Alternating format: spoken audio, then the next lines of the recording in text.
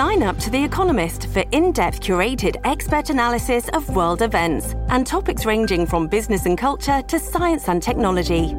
You'll get the weekly digital edition, online-only articles, curated newsletters on politics, the markets, science, culture and China, and full access to The Economist Podcast Plus. The Economist is independent journalism for independent thinking. Go to economist.com and get your first month free.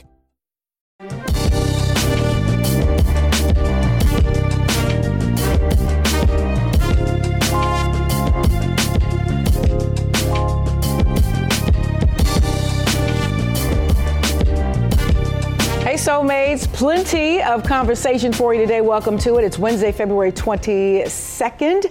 The sentencing for the killer of Nipsey Hussle is finally here. Plus, one company is searching for a sailor rescued at sea. Welcome to Fox Soul's Black Report. I'm Courtney Hicks, giving you some February Black History Month before it all goes away. You know, we only have 28 days. You're right. A little Zamunda, a little Wakanda, a little Ghana. At first I was like, no, I'm going to do this. It looks good on you. Thank you. And I'm Nicordelai Corte. Remember, history has been made in Minnesota for felons.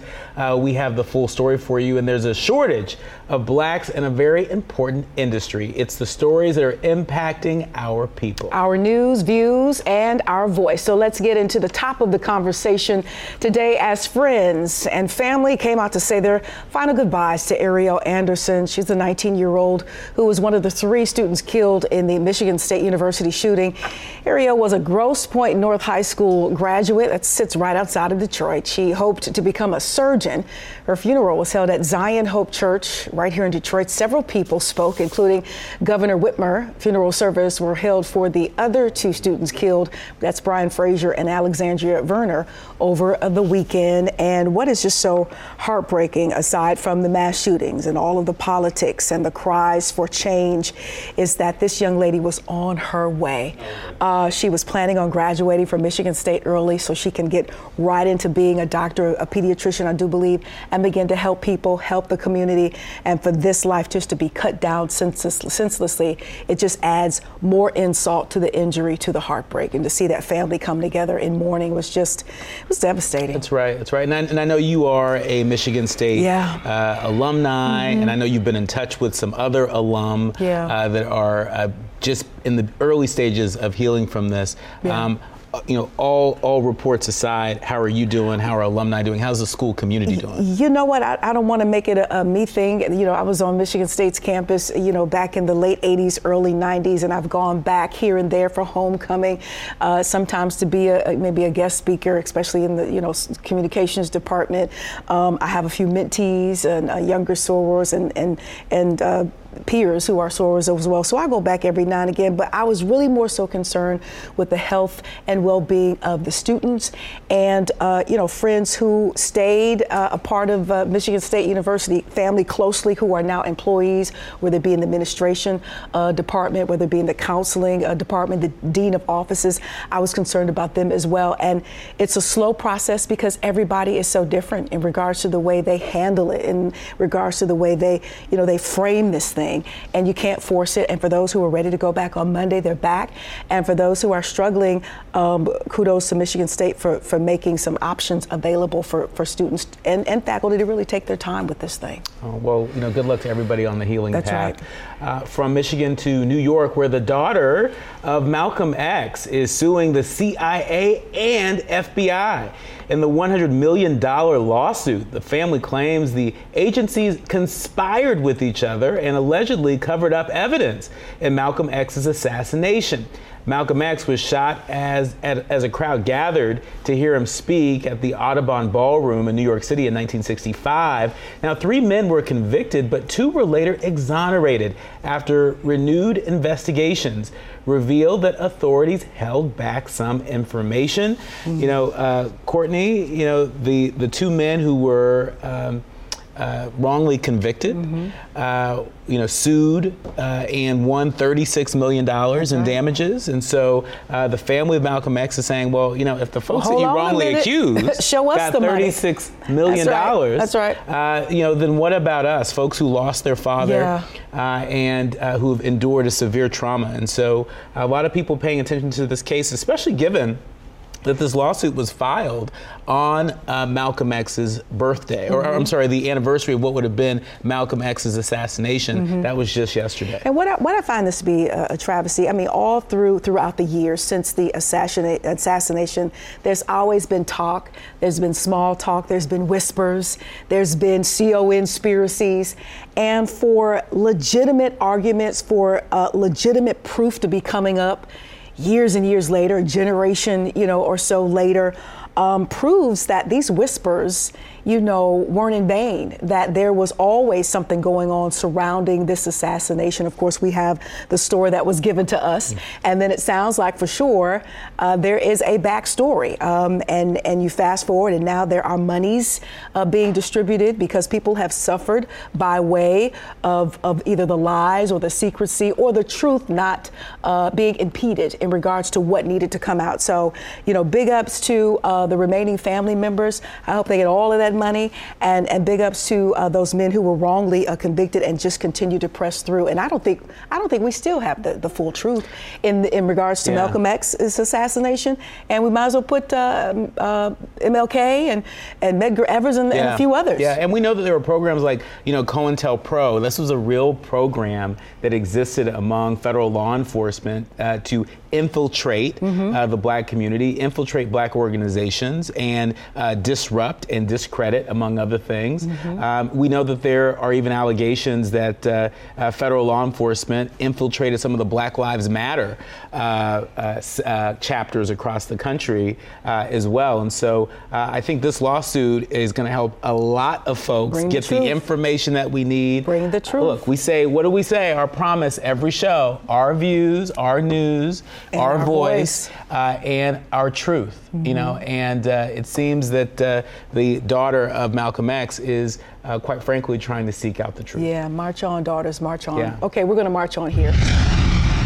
At the state capitol, the Senate passed a measure that restores voting rights for felons in Minnesota. This is huge. Now, the bill will allow them to vote as soon as they are out of prison instead of after completing probation or parole.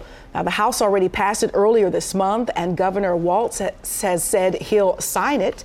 Nicordelai, we've talked about this before here at our desk here at Fox Soul's Black Report. The argument, should a felon, be able to, carry on, as they would prior to the felony conviction? Should that stay with them and follow them throughout their lives, especially when you're talking about coming back into society, having paid your debt to society? Should you be able to participate as if? Yeah, and I think the answer is a resounding yes. And you don't have to just take my word for it. Yeah. There are 21 other states that restore the voting rights when people with felonies, with felony convictions, leave prison. Right? There's no extra paperwork that you got to do. There's waiting period.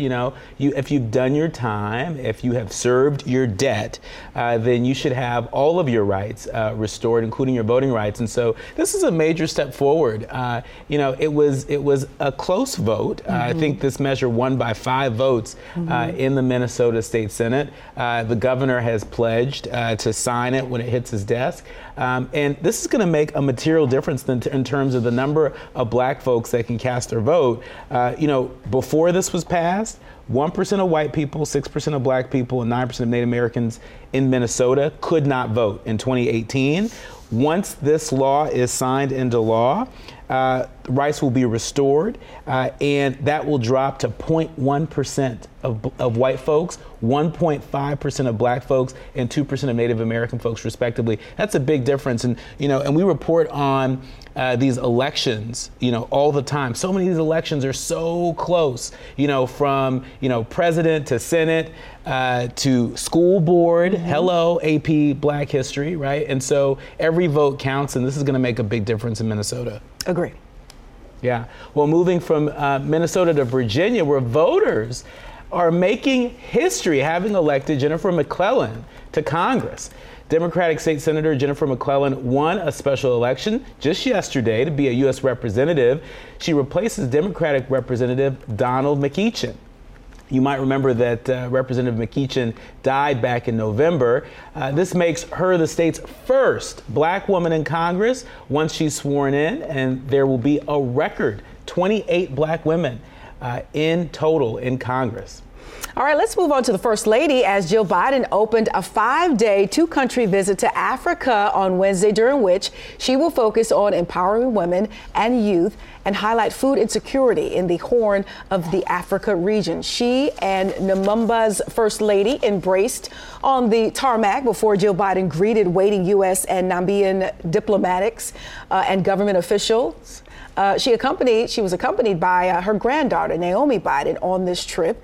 It's Jill Biden's 6th time in Africa, but her first visit as First Lady. She is following the footsteps of former First Ladies who all made the trip across the Atlantic Ocean in the name of trying to help foster goodwill towards the United States. And this is always going to be a good look if her husband can sneak over to Ukraine in the darkness of night to go see about them folks. I appreciate First Lady Jill Biden taking a trip across the Atlantic to go see about these folks. Yeah, and this isn't First Lady Jill Biden's first visit to sub-Saharan Africa. She's been there multiple times, at least a couple times, with then Vice President Biden. But it's important that our soulmates recognize how important this is, because Africa is the fastest growing and youngest region of the world. A lot of people don't know this. And by 2050, one in every 4 people in the world will be African. Yeah. 1 in 4 people in the world. And so it's good to see that not only the president, but the First Lady recognizes that we should not ignore the people of Africa, because the people of Africa represent the future. And it brings us back to the earlier efforts of our famous FLOTUS, Forever FLOTUS, the Bring Our Girls Back, Save Our Girls, those issues. We know that Oprah Winfrey has been, dedicated to helping young girls in Africa have the same sort of opportunities that young black girls here in the States have. So it's good to see Jill Biden put a period on that thing and go see about the good folks in Africa. That's right. That's right. Well, back here at home, the man convicted of killing rapper Nipsey Hussle back in 2019 is finally being sentenced. 32-year-old Eric R. Holder was found guilty of first-degree murder of the 33-year-old Grammy-nominated artist. Nipsey Hussle was shot and killed outside of his clothing store, The Marathon, in South Los Angeles, where both men grew up. Holder is likely to serve life in prison. A lot of people waiting for this to come down. It just takes a while for things to move through the system. I don't know if maybe the pandemic had something to do with that, slowing that down. But what I'm taking from this is, yes, we need justice in this case. But, it looks like, it appears as though from the outside looking in that the family is doing their best to move on, to live in that legacy. We've seen, Lauren London back at acting, after some hesitancy, hit movie. I know there's still some a battle within the family about custody with one of the children, the eldest daughter, I do believe. But, we would love to have Nipsey here, of course. But with what has happened, it looks like there's going to be justice, obviously. And it appears as though that family is moving on and continuing that healing process, which I believe, continues for forever. I mean, it's something that you just never get over, but you can get through it.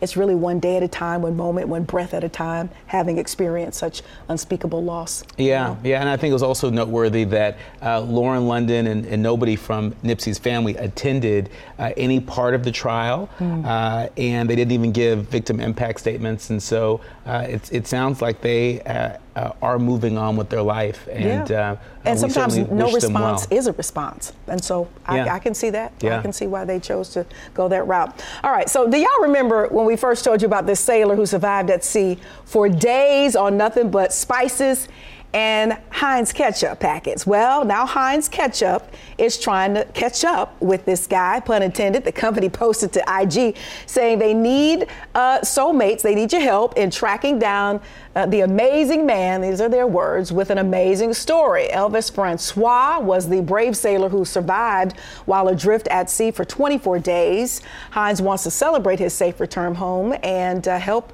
to buy a new boat, but they can't seem to find him, which I find that hard hard to believe because when this story broke a few weeks ago, Heinz Ketchup, it was a huge story. And it was at that moment that they should have really got at this guy and helped him along. But, better late than never. I'm just confused as to why it's so difficult to locate him. I know he's from an island, but all the press that he got in that moment, and with social media being so far stretched as it is, there shouldn't be that much of a problem finding this guy.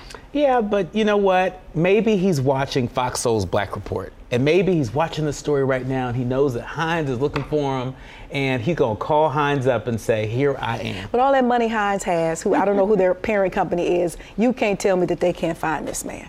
Please. Well, or couldn't have already found him. In due time. Or got on the story when it first broke. Like, help me out here. Well, from Heinz ketchup to tomato sauce, still ahead. Is pizza causing controversy in Columbus?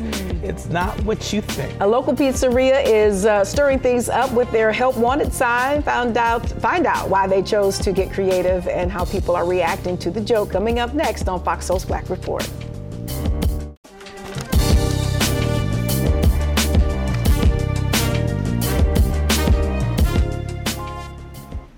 Welcome back to Fox Soul's Black Report, the place for our news, our views, and our voice.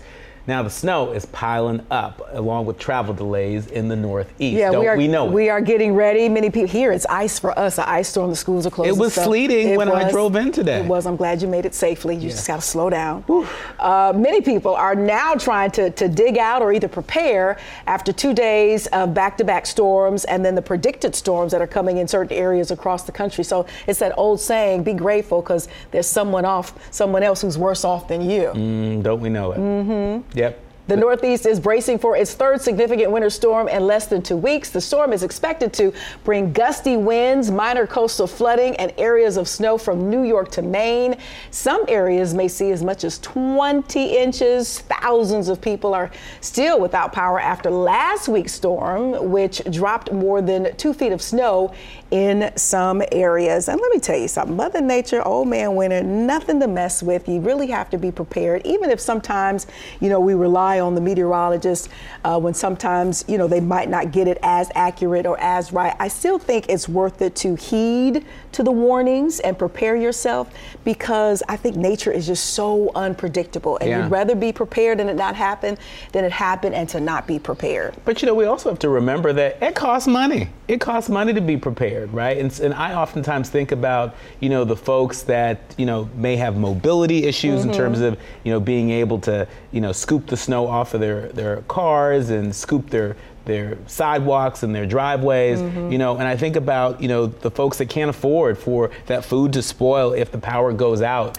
in the refrigerator. And so, let's make sure that we're also checking on each other as these storms are making their way across the country. We can at least do that much, right? I agree. All right. Well, according to the Association of American Medical Colleges, only about 5.7% of physicians in the United States identify as Black or African American. Now, this comes as the U.S. population has an estimated 12% of the U.S. population that is Black or African American. Experts believe one reason for this can be traced back to how Black people have been historically excluded from medicine and the institutional and systemic racism in our society. Did you know that the first Black American to hold a medical degree, Dr. James McCune Smith, had to enroll at the University of Glasgow Medical School in Scotland? Can you believe that? I did not know that. And that is why we have the program that we have, so we can learn things. You learn something new every day. Listen, we've had these conversations before, right here at this very desk, and with all of the issues that we have when it comes to medicine and how we just sometimes, foundationally just don't trust it. If you take a look at the history, with Black people and medicine, we just don't trust it. We have a hard time getting to our doctors if we have a primary care doctor.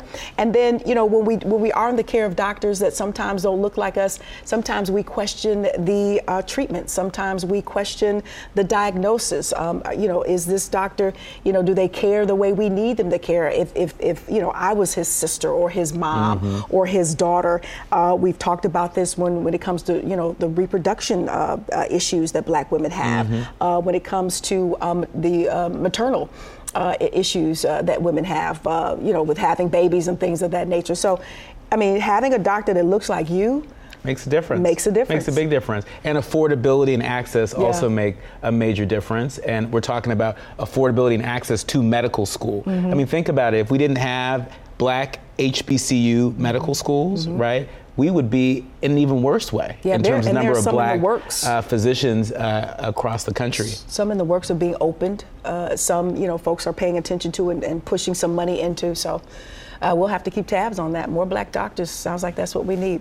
All right. Former NBA ballers Kenyon Dooling and Allen Anderson have been sentenced to 2 years in prison for defrauding the NBA out of millions of dollars in a multi-million-dollar healthcare fraud scheme. Now, the U.S. Attorney's Office recently announced that Dooling, who once served as vice president of the NBA Players Association, was sentenced to 30 months in prison. And on February 10th, Anderson, who you also see here, was sentenced to 24 months. Dooling was accused of receiving over $360,000 in fraudulent claims, as well as helping other players file false claims from the National Basketball Association Players Health and Welfare Benefit Plan. Dooling was the 10th player selected in the first round of the 2000 draft. Why? But why? You're already doing pretty well in the NBA, or was doing pretty well in the NBA, and then, was an executive at the NBA Players Association, likely still doing very well. Why?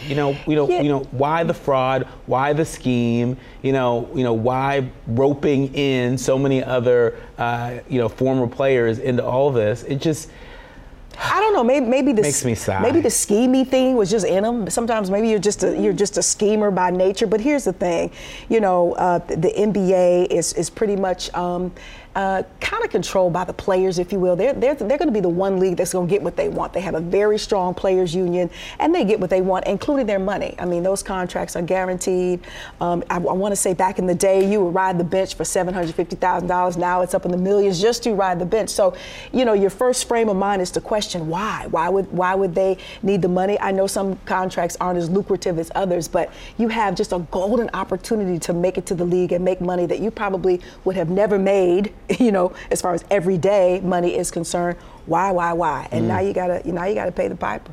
They sure do. Well, moving on to speaking of paying the piper, we're going to move to the NASDAQ, where a passionate group of black and brown change makers recently opened the stock market at NASDAQ headquarters in New York City with a historic bell-ringing ceremony. During a live broadcast, Essence Ventures founder Rich Dennis stood proudly alongside two members of the entrepreneurial cohort, Monique Rodriguez, founder of Miel Organics, and Pinky Cole, founder of Slutty Vegan, as they sounded the bell in support of black business growth. Take a look.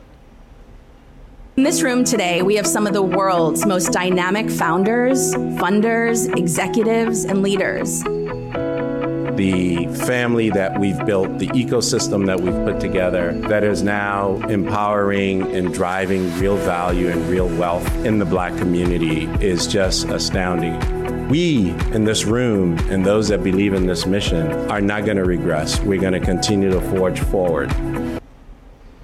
What a great example of investing in us, as a part of his landmark sale of Sundial brand. Rich Dennis, he created this $100 million New Voices for Women of Color fund. He provided mentorship and investment in black women founders experiencing extraordinary challenges. We talk about this all the time. Challenges such as access to capital and resources and relationships with retailers and so much more. And so this is part of what can happen when we invest in one another. Yeah, and I hear you. And you did mention access to capital, and that's really been the big push. That's been the big concern. We just talked a couple of shows ago about how well black businesses are flourishing through the pandemic. A lot of sisters in particular said, you know what, I'm gonna just go out here and make this happen. They became entrepreneurs. However, we know that we're falling short with gaining the access to the capital, either for these startups or to maintain our businesses. And so, it's great to see stories like this, but let's not settle, and let's not get too comfortable, because there are black businesses out here who need the help, who are not getting the help. There are black folks out here with some amazing ideas that they want to take to business, artists, and they just cannot get the support, more so the money, to make those things happen. And that is still unfair. A lot of racial discrimination wrapped up in all of that. Yeah, but you know, like Pinky Cole, for example, the founder of Slutty Vegan. So I remember back when she was a producer for Iyanla Fix My Life. She worked with Montre on Your that husband? show, and to see her, you know, now as this mogul, to see her as a part of this cohort. I mean, she's a living, breathing example that think of how big many dreams more, can come true. How many more Pinkies are out here? Is what I'm saying. They're out and there. they need opportunities as well. And she's giving opportunities. I want to say, but there's many more out here who are struggling just to get to first base, and we gotta stay mindful of that. That's right. Yeah. All right. Normally, if you hear pizza and mixed reactions in the same sentence, you're probably debating on different toppings. Like, I cannot stand pineapple on pizza. I think that is the worst thing ever. But in Columbus, the discussion is centered around something much more different. Posted in a huge print outside Santorino's Pizzeria is a sign reading, "Now hiring non-stupid people." The pizza shop saying the need for new employees is so serious that they decided to get creative so they could stand out, from the others who are looking to fill positions. For the most part, people in the Columbus area are enjoying the joke. You see it as a joke or an insult or what? Listen, I just see it as folks trying to get a little attention, to get people in the kitchen, cooking them pies. And so, it seems to be working. I guess, I don't know, maybe we should call and say, hey, have you gotten, some job apps based upon, this particular sign? We should now. All I know is Greg's Pizza in Detroit didn't have to put up a sign like that. No, and I had that last night. That's all I know. I went and ordered and picked that thing up last night, and me and the husband, it felt like a Saturday night. You have pizza on the weekend, Saturday night, but pizza's just good. Whether the people work there are stupid or not, the pizza's just good. Especially when the weather's bad. It's stupid, but I'm just saying, pizza's just good. If it's good pizza, it's good pizza. Good pizza's good pizza in any weather, especially when it's cold like this. Up next, an Arizona City Council is set to vote on renaming some local streets that have some troubling ties. Yeah, find out why community members want to replace these names with civil rights activists and pioneers who fought for desegregation. Those stories and more coming up on Fox Soul's Black Report.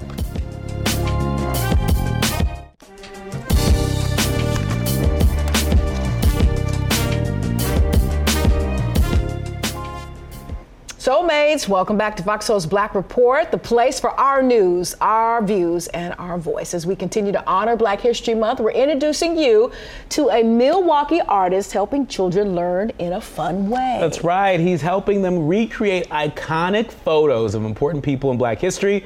Fox's Aaron Mabin has the story. There it is. Say cheese. Gotcha. It's picture day. Gotcha. At Milwaukee College Prep. Oh yeah, no glare. Let's take a couple more. And Terrence Sims You ready? has some help getting smiles. One more time, look right at the tiger, okay? Say cheese. So if you see a picture of a kid smiling, you're easily hooked to it. Look at the tiger. But this well-dressed pose is not for the yearbook. Gotcha. Students are recreating photographs of Black icons. You ready? Let's see what you got. Logan Peterson is a knockout as the greatest Muhammad Ali. Good, excited, and fun. Say cheese. Each February, Sims uses photography to celebrate Black History Month with students. It all started with 3 girls recreating a poster for the movie Hidden Figures. I really feel like when you know who you are, you're just better all around. So how can you know yourself without knowing your roots and knowing your past? Over the last 6 years, Sims has highlighted the people who paved the way for the children he captures. And this is the perfect opportunity for them to get in there, get excited, and see their life come, or like their past come to life. At this shoot, move over for Do the Right Thing director Spike Lee. And Minnie Mae Jemison, the first Black woman to travel to space, a past president and first lady, and a civil rights icon. What did Martin Luther King do? He stand up for himself. And other people too, huh? Mm-hmm. Priceless reactions. Look at that. You like it? Yeah. All right, cool. Thank you so much. Oh, you welcome. Photoshop and imagination make the green screen pictures come to life. They're printed, shared on social media, and used as tools to teach. So they really love seeing themselves. So I hope when people see it, they get excited to learn more about Black culture. I think we're more than what meets the eye. Who knew? Bring it down so I can still see your face, right there. Picture day. One more big smile, say cheese. Could be so powerful. What you think? Good. You like that one? That might be my favorite one. In Milwaukee, Aaron Mabin, Fox News. Our thanks to Aaron Mabin for that wonderful story. Just for the right occasion, Black History Month and beyond. Now from Milwaukee to Arizona, where the city council in Tempe is scheduled to vote on whether or not to replace park and road names that have century-old ties to the Ku Klux Klan. A Klan chapter dating back to the 1920s called Butte Klan No. 3 included many prominent Tempe residents, including mayors and council members, bankers, and other power brokers. In 2021, historical research determined that several parks and streets were named after some of those prominent Klan residents. Tempe council members are now considering the replacement of those names during a March meeting with new names that were proposed by community members and vetted by council-appointed volunteers. Considering? Like, this isn't a done deal, like, hey, we need to, right the wrong, course correct, redirect. This the energy here is they're just considering changing it. That's what they said. And they're the ones who put out the ties to these names. They said, hey, these names are tied to this, and that, and we're considering. Mm-hmm. In 2023. In 2023. But you know what? This is also a part of why people have such an issue about Black history in schools, because the more we learn about our history, the history of the fight for civil rights in this country, the fight for equality in this country, the more that people learn about these things, the more that folks in positions of power, influence, and authority are called to account. And that's a part of what's happening in Arizona. They're being called to account. Like, wait a minute, these street names are named after members of the Klan. Mm-hmm. That's not okay. What you gonna do about it? But I also feel like the more this March meeting that's coming up is it should be live. Because I think so many more people, not just the residents of Tempe, but I think folks across the country could learn a lot based upon what they're considering at this meeting. But I also feel like a lot of what is being discovered and unearthed, the more discovery, the more there's also this push for it to just stay the same. It's okay. It's been this way for however long. It won't bother you. Just leave it alone.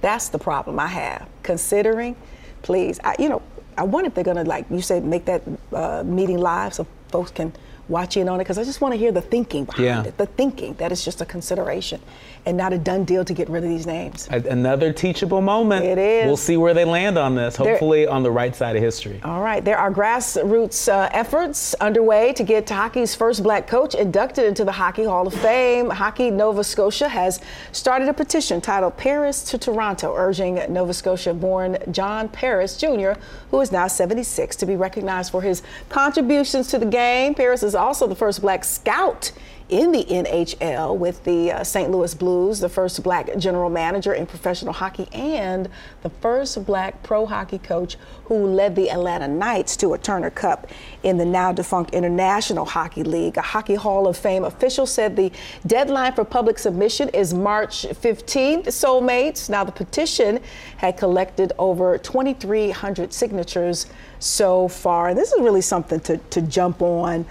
To put an exclamation point on how our history is American history and how there's been so much history that's been erased. Now, I'm from Detroit. Here in Michigan, hockey's always huge. I don't know if it's because Canada is across the street, but hockey's always been big, and it was big with young Black kids. Mm-hmm. I know it was a very expensive sport.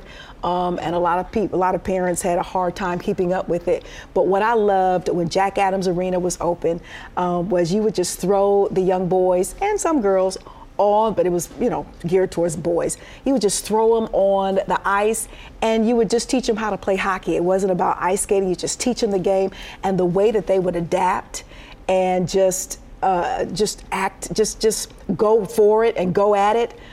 just as natural as they would basketball or football, was just amazing. I don't quite know what happened. I think it was a Pale League here back in the day. So hockey around here is big. You will see black folks with Red Wing jerseys on it. I know we go to the games, but we love it. And there's a whole black history to hockey. There's a whole black history that we don't know enough of. And so I can't wait to learn more, because right here on Fox Soul's Black Report, you know, we dig into these things, not just during Black History Month, but year-round. 365. That's right. Well, in case you missed it, former NBA player Brad Daugherty has made Daytona 500 history as the first black car owner to win the race. The winning car was driven by Ricky Stenhouse Jr., and the adrenaline drive came with a double overtime, making it the longest running of the Great American Race. Now, the two overtimes pushed the 65th running of the race to a record 212 laps. Can you believe that? I can't believe it. Unfortunately, Daugherty missed the history-making moment after leaving due to an eye irritation. The team is owned by Tad and Jody Geschwichter, along with Daugherty. What's their last name? Geschwichter. Listen, I'm excited about your cousins. Okay, that's good to hear about this story. I'm excited about here in Detroit, they're bringing back the Grand Prix, and it is a race through the streets. It's the Formula racing cars. They block off just about every street, you know, downtown Detroit and throughout. And these cars, these Formula One cars, just race through the streets. And it was always a big to-do. I've been gone for a while, so I'm just coming back. So I'm just learning the politics behind how it's back, why it's back, and folks are excited. So, you know, with Detroit being, you know, the big black city that it is, we've always, like I'm saying, like the hockey thing, if we just dig a little deeper, like we attempt to do here day to day on Fox Soul's Black Report, you'll know that we have always been there. And so it's not a matter of being or feeling welcomed. We've been there from jump. It's just a matter of getting back in touch and coming back to it. It's black history in the making. That's right. That's right. And speaking of black history, it is time to highlight significant events and achievements by black people that have shaped our world.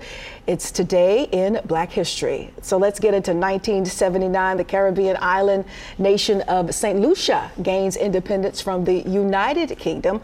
Also today in 1989, that was the year I graduated from high school. Thank you, DJ Jazzy Jeff and the Fresh Prince. Will Smith wins the first Grammy Award in the category Best Rap Song for the hit single Parents Just Don't Understand. It was so huge. We celebrated because we were like, hip hop is here to stay, rap music, baby. And finally, born on this day is former basketball legend, still a legend, Julius Dr. J. Irving. He is 73 today. It was good to see him during the All-Star weekend to pass off that slam dunk contest trophy. All right, Mardi Gras is still being celebrated, so a lot of folks will be heading over to their local bar or restaurant to get a taste of New Orleans. Sylvia Perez introduces us to Chef Brian Jupiter, whose neighborhood hotspot is bringing back memories of his childhood, serving up authentic cuisine while letting the good times roll year-round.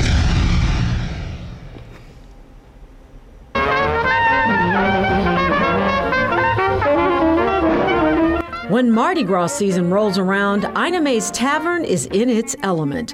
This Wicker Park restaurant specializes in Southern Creole cuisine.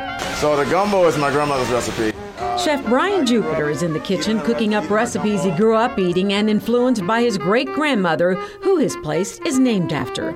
So Ina May was my great-grandmother. She lived in Unitas, Louisiana, a very small town. But she sat on all these acres of land, and she was just probably the nicest little old lady ever. Besides the seafood gumbo, there's red beans and rice, fried chicken biscuits, beignets, and more. Chef says the only way to eat it is hot, so here we go. Oh, look at that. Ina May's Tavern and Packaged Goods is a taste of New Orleans from a chef with New Orleans roots who says this style of cooking is truly an art form. When you're from there, you cook it different, you know, and excuse me, it is a challenge to teach people how to cook, you know, New Orleans food that's not from there as well, because it's more so about looking and tasting and smelling. Ina May's has been recognized by the prestigious Michelin Guide, and if you want to take it home, they sell his special seasoned flour, hot sauces, and a lot of other products. It's just one of 2 restaurants he owns. The other is called Frontier. It focuses on whole smoked meats, but Ina May is his love. This is my heart, I eat red beans and rice every day. I eat gumbo almost every day. And so, it gives me a chance to go home. Jupiter is all about family inspiration and inspiring others. He recognizes his role as a celebrity chef comes with a price, a responsibility to hopefully motivate other aspiring chefs of color and, in general, young people of color to realize hard work can equal success. The push through is really in you. It's built in you, and I can say that about every black person that walks the streets, is that we are built different because of what we've been through as a people. And so whether you know it or not, it's in you to fight, to prevail. And prevail he has, and his work isn't over yet. And I want to have the opportunity to allow people who are struggling to open restaurants, aid them in their journey of doing it the right way. Sylvia Perez, Fox 32, Chicago. He got a strong stomach. He can eat gumbo and rice and beans every day. Every day. That's a strong every stomach. day. You know what I love about this is as black folks, even as the recipe may change, from here and there slightly. Yeah. I know the folks in New Orleans, a lot of them migrated to California. So once they got there, maybe there was something by way of that culture, black culture there, that they added to but it's still the same thing. Mm-hmm. At the very foundation of it, it's still a tradition. It's still culture. And no matter how you might whip that thing up, most times it's good, whether you add this in there or take away that or put that in there. It's kind of like mac and cheese, gumbo. Everybody does mac and cheese sometimes a little differently, but if the end result is goodness, then my God. That's right. Don't you be bringing no vegan mac and cheese to the cookout. I would never bring vegan mac and cheese. I have some friends. You know who you are. But you can't eat mac and cheese. I can. I'm lactose intolerant. You would probably need a vegan solution. I would appreciate some. But you know what's also so amazing to me? How God bless the ancestors, for leaving us with recipes that we've been able to monetize, right? Think about how many soul food restaurants exist, not just in Chicago, but across the country and around the world because of old grandma's recipe or old grandpa's recipe, right? And so I think this is just another example of how our legacy endures. Yeah, from scratch, and we know it by heart, most of us do, the good cooks. Hello. For more of these types of stories and more, be sure to access Fox Soul's video on demand on any of our streaming platforms, and don't forget to download the Fox Soul app, honey. Be caught alive. What you got to say? Well, coming up, we have big news. A celebrity couple has announced they're expecting their first child. Oh, yes. Stay tuned for more details on the exciting journey to parenthood from one of hip-hop's icons. It's all coming up next on Fox Soul's Black Report. Lucky them.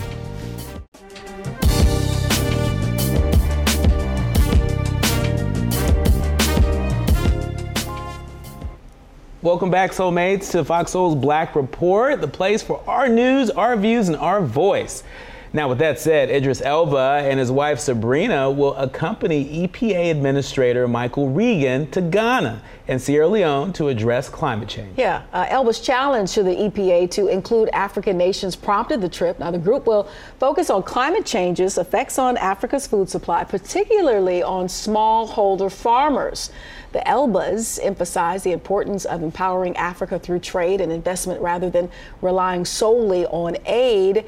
They want to create job security and entrepreneurship for Africa's youth. And staying with his fine self for a moment, the actor recently expressed distaste for the label Black Actor, saying it hindered his opportunities. Elba criticized the industry's race fixation, saying it might limit people's ambitions. He acknowledged that racism exists, but refused to let it define his acting career. Elba tweeted that he still identifies black, but doesn't want to be constrained by the term in his career. What say ye, ni quarter corte? I think we all can understand that. I mean, we're black, and our experience is able to transcend, right? Mm-hmm. And sometimes, people limit, what we can do, and what, in his case, what roles he can play, mm-hmm. Just because he's black. I mean, I'm trying to think which movie it was. It was a Viola Davis film. I can't remember which one it was, but mm-hmm. It wasn't originally written for a black woman. I think it was How to Get Away with Murder. Mm-hmm. The character Annalise Keating. Mm-hmm. I don't think it was originally written for a black woman to play that role. Mm-hmm. And so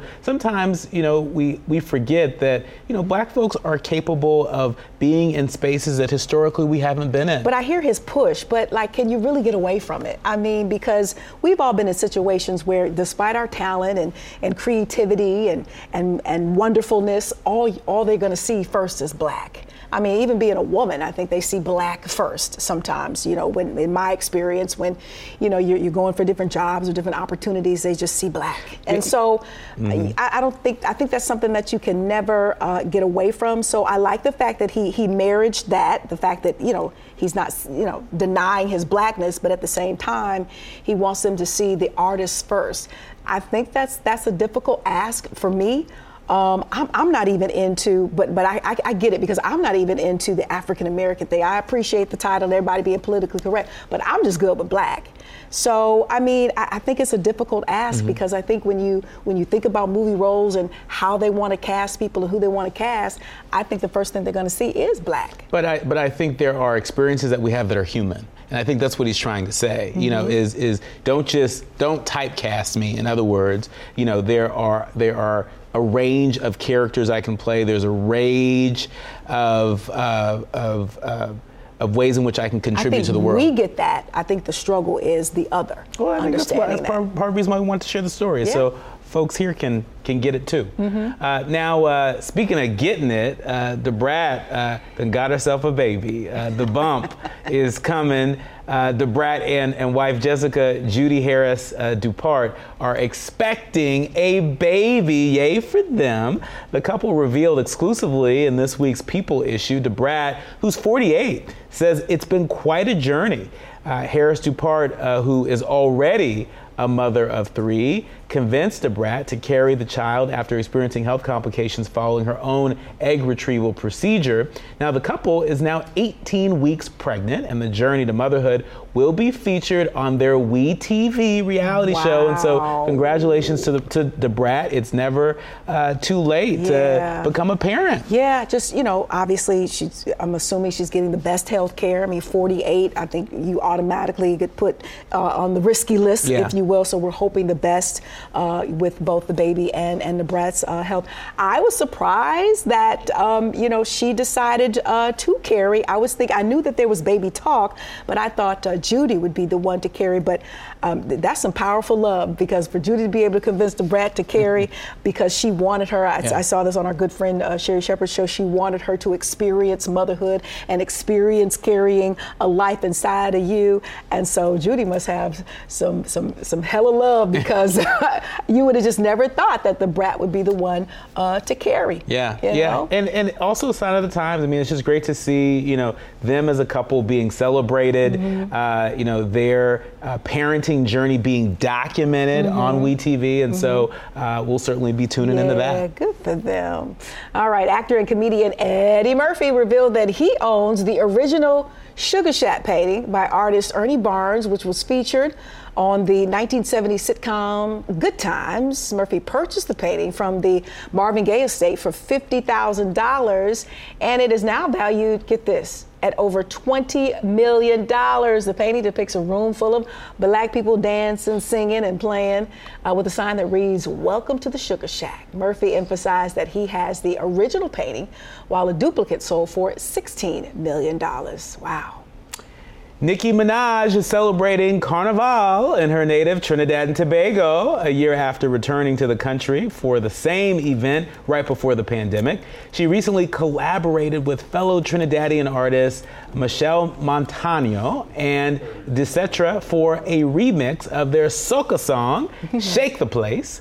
In Trinidad, Minaj also linked up with other local performers, including Patrice Roberts, for an all-Trini affair. The annual Trinidad and Tobago Carnival is one of many events celebrated in the Caribbean and the Americas to mark the day before Ash Wednesday. It's always a big celebration, Carnival, no matter, what island you're a part of. I know here, back in my day, high school time, my parents used to let me go. We used to jump on a train. Toronto's about 4 hours away. It was a party train because you start, popping bottles as soon as the train pulled out of the station. And there was a carnival there in downtown Toronto, just in the streets. And because that is such a mixed bag of all kinds of Caribbean cultures, it was just a party on top of a party, honey. And so that was my really first experience of Carnival, even though I do have Caribbean in me. I had never been in a Caribbean country. That was because I didn't have to, because I could just go to Toronto and have that experience. But I do want to get to like Jukano and all of those great parties before it's all over. It's on my list. It's on my list too. Road trip. Jukano. Coming up on the Black Report, we're celebrating Black excellence. Yeah, and we'll tell you the woman who's making history as the first Black woman to be honored for her barbecue skills. Oh, you're going to want to see this. We'll be right back. It's Fox Soul's Black Report you're watching. 85-year-old Desiree Robinson is the matriarch of the long-standing family-owned restaurant Cozy Corner in North Memphis and has become the first Black woman to be inducted into the Barbecue Hall of Fame. Who knew? I didn't know there was a Barbecue Hall of Fame. I know now. She also marked the historic recognition as the first living person, Black person, to receive the honor. Robinson co-founded Cozy Corner with her late husband, Raymond. He died back in 2001, who she said was the mastermind behind the success of the restaurant. They opened the business back in 1977, and the restaurant is now 4 generations in with help from the entire family. That's right. Cozy Corner stands by its tradition of greeting every customer that walks through the doors so they know they are at home. According to sources, Cozy Corner is listed as one of the top 10 barbecue restaurants in Memphis, and you better believe the next time I'm in Memphis, I'm going to show up at Cozy Corner. The whole nation is always in this barbecue war. You got Texas, you got Memphis, you got Chicago does ribs. Who else you got? Chicago's like the home Who else of you beef. got? I don't know. Who else does ribs really good?